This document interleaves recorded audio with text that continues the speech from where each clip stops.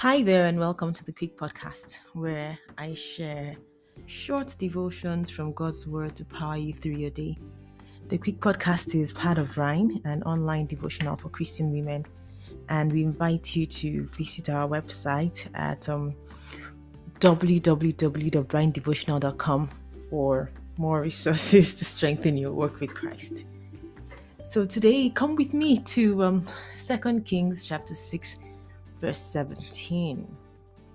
And let me read it out. It says, Then Elisha prayed, O Lord, open his eyes and let him see.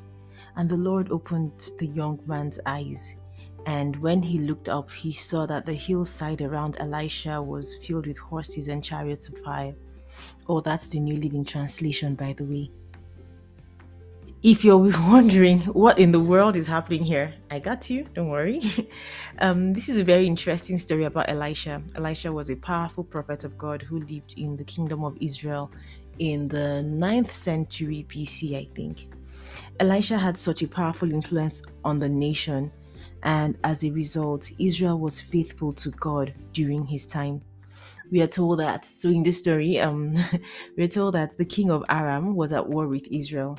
And each time he would meet with his officers and, to plan out their battle strategy and map out their plans, immediately Elisha would know about it and would warn the king of Israel, saying, Oh, look, here's what your enemy is planning. Make sure you don't fall into their trap. It happened enough times for the Aramean king to get very frustrated, and he's like, which one of you here is a traitor? He was asking his military officers, like, who's snitching to the king of Israel? Because this guy is always like many steps ahead of us. And one of the officers went like, my king, it is Elisha the prophet in Israel. He tells the king of Israel even the words that you speak in the privacy of your bedroom. I mean, like, what? I'm not even going to unpack that today, but I feel like that was such a powerful gift that Elisha had. So back to our story. The Arabian king decides, who the hell is this so-called prophet and how dare he? So he sends troops to go arrest, this prophet dude, this random prophet dude who seems to know everything I'm thinking, even in the privacy of my bedroom, right? Because what is all this? We are told that he sent a great army with many chariots and horses to surround the city where Elisha lived, and to arrest him. And they did.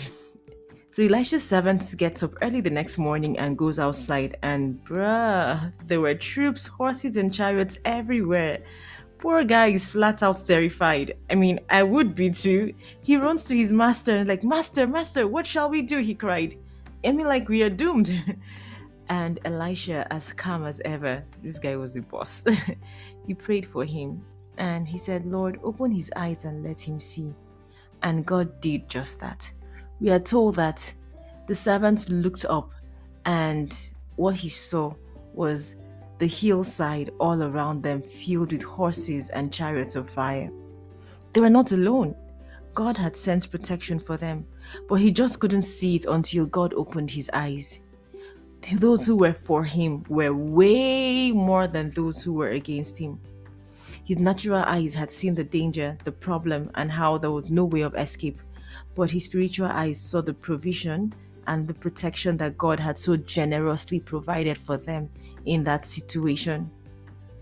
Perhaps you also need to ask God to open your eyes, to see that you're not alone. Perhaps you need to ask him to open your eyes to see that though we pass through waters, he is right there with us. And when we pass through the rivers, they will not sweep over us. And when we walk through the fire, we will not be burned and the flames will not set us ablaze. Oh, that's Isaiah 43 verse 2, by the way. I remember the three boys, Shadrach, Meshach, and Abednego, who were thrown into the fire for refusing to dishonor God and bow down to King Nebuchadnezzar's idol. They were thrown into a fiery furnace and everyone was so sure they would die. They did not die, and God opened the king's eyes to see that indeed there was a fourth man in the fire with them, with an appearance like the Son of God, who was there with them, protecting them from harm, even in that hot furnace. Oh, our prayer today is that God would open our eyes, open your eyes, open my eyes to see all that He has provided for us and all that He has equipped us with. I pray that He'd open our eyes to see just how much He loves us and is committed to us, His children. I pray that He opens our eyes to see all the angels that He has given charge over us to keep us in all our ways, like He says in Psalm 91. I pray that He opens our eyes to see that indeed the Lord our God is with us.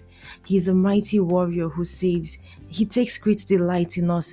In His love, He no longer rebukes us, but rejoices over us with singing. That's Zephaniah 3:17. Oh Lord, open our eyes today.